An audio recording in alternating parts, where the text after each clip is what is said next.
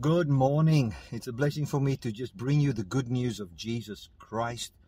I've just quickly run away from the sessions that we are having this morning, and someone else is preaching in this upcoming session, and I just thought, let me just quickly come and make a recording for all of you.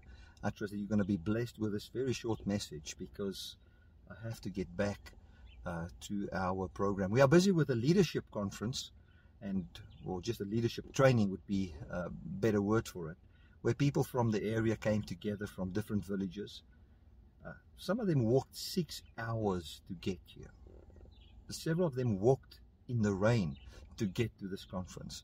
And this was the first time these leaders were really bombarded with the gospel of grace. And I tell you, we have seen the power of God. I can understand what the Bible says in Acts, when they went to a certain town and they saw the grace of God. That is what we are seeing here. We are seeing the grace of God. We are seeing what God can do. We're seeing the divine influence of God upon the human race. Or we can put it this way, we see the power of the Holy Spirit bringing forth life. There's just nothing as beautiful to me as, and I'm sure to you as well, to everybody, that understands the grace message, to see the light of grace go on in the eyes of people when they, just like my one friend says, he says, when you ping, when it just goes ping, hallelujah, and you find that life that comes from that grace. I tell you, when we gave people the opportunity to preach last night, we just preached the whole day. Last night, the night before, we had our first session, and then, which was a vision sharing as well. And then today we started, or yesterday we started with our sessions. I preached for 5 or 6 hours, and then gave the people an opportunity, those who want to preach. And these were just, some of them were leaders, others were just church members that came with their leaders. And when they opened their mouths, my goodness, was that fire. Glory to God. It is just amazing. Coming here, doing what we are doing here is absolutely worth it in seeing the fruit in those people's lives.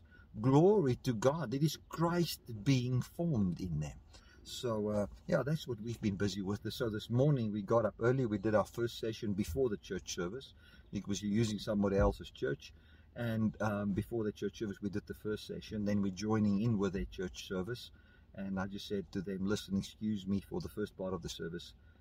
I want people that are in our web fellowship to I just want to minister to them and let them hear what's going on here and just share a short message with them.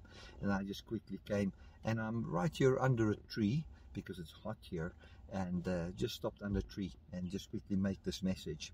So today we're going to read from Ephesians 1. Well, before we get into that, I want to just thank you again for allowing me to serve you with the good news. And I want to thank you that you've allowed Eliana and I to serve you for many, many years.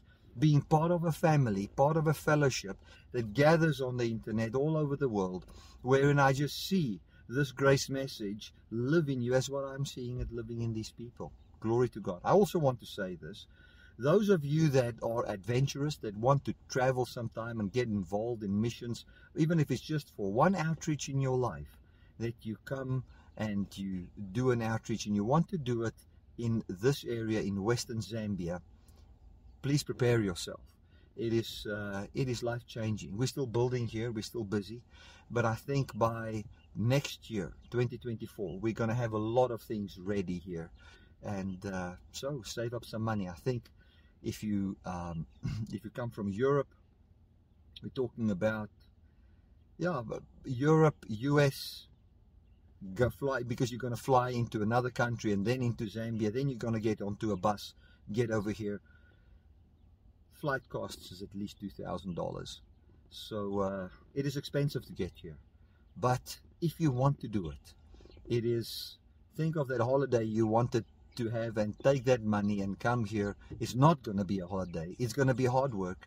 It's going to be experience of getting to a place where there is no such a thing as a cell phone signal, where there has never been electricity.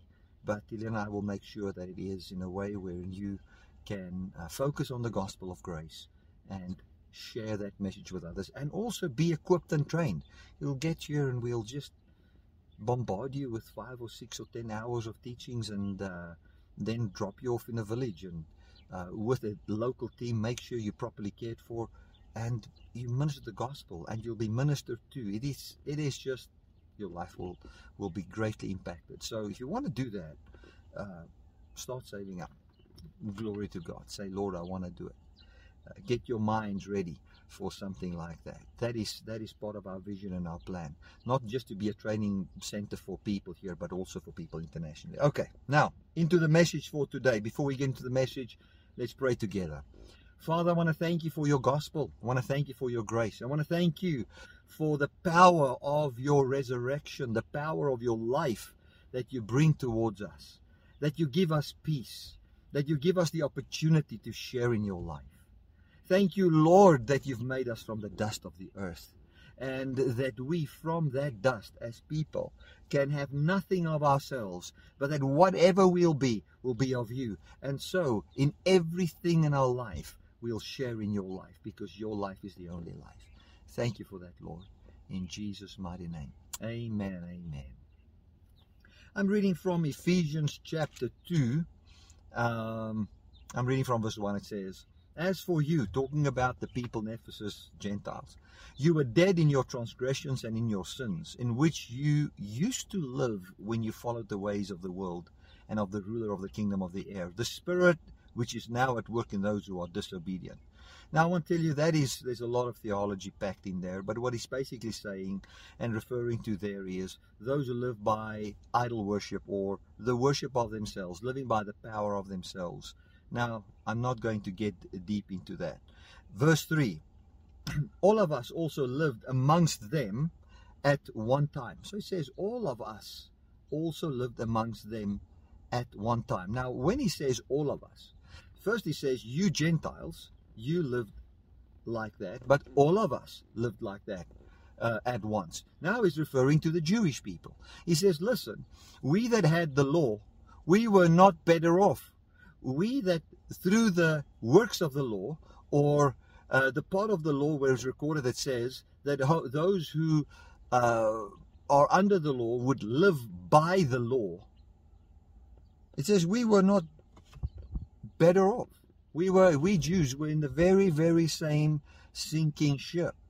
It says all of us also lived amongst them at one time, gratifying the cravings of our flesh and following its desires and its thoughts. So when we are under the law and we want to be justified by the works of the law, and we are not seeing to what the law points to. Now I want to say this. The works of the law points to Christ in this, that you are under something. And when people were under the law, Paul referring to the Jewish people here, and he says when the commandment came, sin revived and I died. If you go and read Romans chapter 7, what Paul is saying is when I became legalistic, or when I tried to find my life through the works of the law, I realized basically the grace gospel in this sense, that God is merciful to me, a sinner, and is continually merciful to me all the time, and he still gives me life, he still gives me breath, he still provides for me. But I can just see through the works of the law that in my flesh dwells nothing good, that in my own ability there is no way unto life. It is just the way it is. So he's saying here, all of us lived in those cravings one time, and he's referring to himself and the Jewish people as well. He says, like the rest, we were by nature deserving of wrath. So he's saying in our nature, in the human nature, we cannot attain unto life. It is impossible. Now, for Paul, this simply meant that it is impossible for a human being by his own power to attain unto immortality. Now, when I was preaching here, when I started to minister along those lines, I just saw that the people didn't even know what I was talking about. And I just realized that they are at a place where they simply need to hear, God's not angry with you. He's not judging you by your works. Just a very simple message. And there the rain starts. So I have to say this as well. Sorry for deviating a little bit there. This area in rain season is no good for outreach. My goodness, it rains every day several times. And at night, all night. Well, when we look at what Paul is saying here, he's saying simply this. That it is impossible for a human being by his own power to attain unto eternal life. What he means by that is, it's impossible for a human by his own works or by the law or the commandments of the law or by living a good life to ever make his flesh immortal. Now, some of us would say that's not written there, but I can tell you, if you look at the greater scope of things, what Paul understood under eternal life, what was meant by that and defined by eternal life through Jesus Christ and God's definition of eternal life, in the empty grave, the resurrected, glorified human being, Jesus, who is above sin and death, we can quickly come to the bottom line conclusion that when Paul talks about eternal life, when he talks about life, he's talking about as it is demonstrated in the man Jesus at the right hand of God, and is not defined in any other way. And what it would mean for us is an empty grave. Now, with that said, he's saying, and let me read it again, it says, like the rest, we were by nature deserving of wrath. By nature, we were at a place where by our own works, all that it will amount to is death. Or as what God said from the beginning. God said this in Genesis. He said to Adam and Eve, by your own nature, he called Adam what he was. You are Adam, you are of the earth. And if you want to just live by your own nature, your own mortal nature, and you think you're going to know what is good and evil and do the good, and so think you're going to get to a place of eternal life, you are not going to. It is not possible. There is no way unto that. When it talks about deserving of wrath, it doesn't mean deserving of God killing you. That's not what it means. Deserving of wrath simply means that the passion of God will continue, which is to give people life by Him, and should people not want that, they'll return to the dust of the earth. Then it goes on, it says this, but because of His great love for us, God, who is rich in mercy, made us alive with Christ even when we were dead in our transgressions. So what he's saying is that He gave Jesus while people were not even believing in Jesus, and then He brought forth a new man wherein we can be identified. So we came to life through Jesus Christ. Let me read it again. Like the rest, we were by nature deserving of wrath, but because of His great love for us, God, who is rich in mercy, made us alive with Christ even when we were dead in transgressions and sins. It is by grace that you have been saved. And God raised us up with Christ and seated us with Him in heavenly realms in Christ Jesus, in order that in the coming ages He might show the incomparable riches of His grace expressed in His kindness to us in Christ Jesus. It is by grace that you have been saved, through faith. And this is not of yourselves. It's a gift of God. The fact that you are saved by grace, through faith, that faith is God's faithfulness towards you, as well as having faith and reliance and showing faithfulness to the fact that we are saved by faithfulness and not our works. That is how we are saved. So what He is saying is, we were dead in our transgressions and our sins. Our lives could not go forward. But God came and made us alive in Christ Jesus. This being made alive in Christ Jesus seated us with Him in heavenly places, took place in the death and the resurrection of Jesus Christ. And we are having access to that as we rest and rely upon that. So, we are saved by grace, not by the works of the law. It says it's not of ourselves. Let's read it again. We don't have access to grace through our works. This is what Paul is also addressing here. We don't have to do good works in order to have access to grace. No, our access to grace is through faith. That is all. It's the faithfulness of God. The only way we could access grace is the power of the resurrection to bring the life of God to us, is by God being faithful to the promise that He made in the beginning, and then us from ourselves, and from our sides, inspired by the love of God, persuaded by God's doing in our hearts, relying upon the fact that God is faithful. So yes, we have a faithfulness from ourselves, and this is our faithfulness. We have faith, we are persuaded of, and we are faithful to the fact that God is faithful. And by that it means we are not going back to the old system. We faithfully say it's only by God and by His promise and by Him fulfilling His promise towards us that we will have life. God, let me read it again. It says, and God raised us up with Christ and seated us with Him in the heavenly realms in Christ. In other words, He's given us access to eternal life, in order that in the coming ages He might show the incomparable riches of His grace, in order that in the future we might be raised from the dead, become immortal, and through these immortals show His life in all the earth. And this is expressed in His kindness to us in Jesus Christ. So God's expression of kindness is in what is done for us in Jesus Christ. The love of God is kind.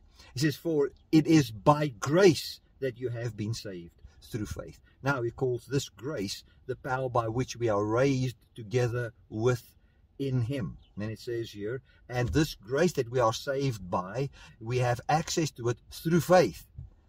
It is not of yourselves, it's a gift of God. You don't have access of it by anything you do of yourself. It is, you just simply believe Him. Not of works, so that no one can boast. So we don't have access to grace, into grace. We don't have the grace of God working in us because of our works. It is not of the works of the law, circumcision, Jewish customs, nothing. It is a gift of God. It's something that God just gives you. It's something that God decided to do in His compassion and His mercy. And He did all of this while we were yet sinners. And what He's saying is that when the man Jesus was raised up from the dead and a man was seated at the right hand of God, it was done while we haven't done any good or anything right. So why now that when God did it that way, and I think that's why Paul is pointing this out, as God did it that way, we that now come to the faith, why should we now put certain prerequisites there, works there, the customs of the law, Moses, all those kind of things there, so that we can have access unto this? It was given while we were yet sinners. So what can we do now? We can only believe. It is a gift of God. It's not of ourselves, neither is it of the law or the works of the law. Listen to what it says here. For we are God's handiwork, created in Christ Jesus to do good works. So it is not by good works. He's simply saying, listen, good works is not the way unto grace. Good works is not the way unto salvation. Salvation comes to us, and the end of salvation is good works. So good works is not the way unto salvation. Salvation is the way unto finding the good works. That good works is the good works that God has done in Christ that results in us having a life sharing in the very works of God, where we can feel what it feels like to have the life of God. Hallelujah. Hallelujah. It says in verse 11, therefore remember that formerly you who were Gentiles by birth are called uncircumcised by those who called themselves circumcised, which is done in the body by human hands.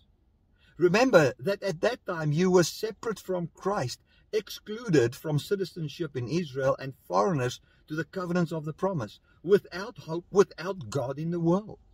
That's now according to the Jewish system. Although man were never without God. You can go and read Acts 14 and 15 on that. God even blessed the Gentiles and didn't leave himself without testimony that he was with them and provided for them. But he's now defining according to the law system. And the Jewish system and the covenants, that they were without God. But now in Christ Jesus, you who once were far away have been brought near by the blood of Jesus Christ, the blood of Christ, the death of Christ. So Christ means the resurrected Jesus. Blood of Christ means his death. So Jesus died for who? For whosoever has death. So the fact that they were excluded that Gentiles were excluded according to the law means nothing in the light of God providing life for whosoever is dying. So the fact that God brought salvation to whosoever physically dies, and he's brought immortality, and that his salvation plan was not to be a political solution for the Jewish people, but that his salvation plan was to save people from death. That means we ask, who's dying? And what death did Jesus die? And now that he's raised, what does he rule over? He rules over all death. That means Gentiles are included. And how are we partaking of this? We simply believe. It's not of ourselves. It's not something we've done. Neither is it do we have access to it through the works of the law. No, we have access to it through the mercy and the kindness and the grace of God that he simply did, and that he simply promised, and we believe it. Yesterday I was preaching and I was talking about the mercy of God that is by the decision of God. And in that, I thought of the twins that was born, Jacob and Esau, and God making just a choice, saying, the younger will serve the elder, and that it was by promise and by God's choice. And I was thinking of my children, of my sons, while they were still in Elena's womb. And what I would do is, she would be there pregnant, and tummy would already be big, and I would lay hands on her, not in prayer blessing her in so much, but more laying hands, speaking to my sons, saying to them, listen, this is your father is speaking to you. I love you. I'll be good to you. I'll be kind to you. I'll provide for you. I'll do everything. And I would mention things that I would do. And you know what? Everything I've said to them while they were in the womb was by promise. And do you know that I'm the Alpha and the Omega of that promise? There's nothing they could do to get into that promise. It was by my choice. It was by election. I've elected them to be the people that will be blessed by me keeping my promise. Then they were born. And after they're born, there's nothing they can do. I've made the promise, I'll keep the promise. The only thing that can be devastating to them is if they don't believe me, run away from me, and go and try and establish their own life by their own ability, instead of believing me and me fulfilling the promise towards them.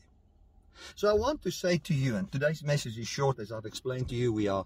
I'm running back to another service that I have to be part of. What we are seeing here is that we are the workmanship of God. That means that the good works that's in us will be the result of God fulfilling his promise in us. So we are not saved by our good works. No. Because good works is what God has already designed us for and that he would bring to us. So how would we be saved from not having the good works? By simply believing God. Believing what has happened in the death and the resurrection of Jesus. Identifying with the resurrected Jesus. Looking into the perfect law of liberation, where we've been liberated from sin and death, where we've been united with God in Christ, and not forgetting what kind of man we are. We are not a lawman. We are not a worksman. We are not a materialistic man. We are not a worldly man. We are, when we behold the glorified man at the right hand of God, co-seated with him, we are the eternal man. We are the God man. And we believe that, we behold that, and we don't forget that. And as we behold that, and not forget that, we find the life of God manifest in us. How? By the power and the faithfulness of God. Don't we have to be faithful The only faithfulness that there is from us is that we faithfully saying that it is by His faithfulness. My faithfulness to the law, even if I'm unfaithful, as pertaining to laws and rules and regulations, God remains faithful. That is it. Even if I say, I will be saved by my works, God remains faithful. He will say, you will not be saved by your works. He'll deny you. If you say, no, I will have life by my works, He'll deny you life. He'll say, it's not that way. It's only by me keeping my promise. It's only free. It's only by me. And the promise is not a car and a house and those kind of things. Those are givens. That is just part of being, that's just who God is. He provides that for every person. I said to the people yesterday, do you think that witch doctor and that person that used black magic and all of that living in the African bush here, when he plants maize and the maize comes up and he's got a crop, who do you think provides that crop for him? It is God. That's what Acts 15 says, 14 and 15. He says, listen, man, while you were worshipping idols, God didn't leave Himself without testimony. And He provided for you rain and good crops that you can see that He was merciful and that He provided. When you see the sinner and the God-hater blessed, it's a sign of the mercy of God that's also towards you. When you can celebrate in the mercy and the goodness of God. Now, Paul says in Romans 2 verse 4, don't despise the goodness of God that leads you to repentance. The fact that God is merciful and good to you whenever you sin doesn't mean that that is how He wants you to partake in His life forever. He says, listen, I want you to know that I'm a merciful God, that I'm a gracious God, and now I want you to come and believe upon me and only rely upon my mercy and glorify me and worship me from that perspective. And get away from the way you and the things that you thought about me. God has come to bless us with eternal life as defined in Jesus. Immortality, man. Raised from the dead. Glory to God. Never to die. That is the promise. And we are seated with Him. Our hope is in Him. And when He returns, we will find that our life, which is Christ, shall manifest, and so we'll forever live with God. Well, thank you that I could serve you with this message. I've come to the end of my message, and I trust this will be a great encouragement for you.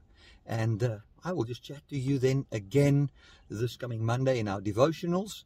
I'm now heading back to a service, and we'll have another 2 services today. And yeah, the end of this month, Eliana and I most probably will be heading back to South Africa. We're going to see how things work out. We'll head back to South Africa, and then we'll continue there with our normal services as always. And yeah, I'm just excited about the gospel and what God is doing. Know that you are deeply loved by God. Care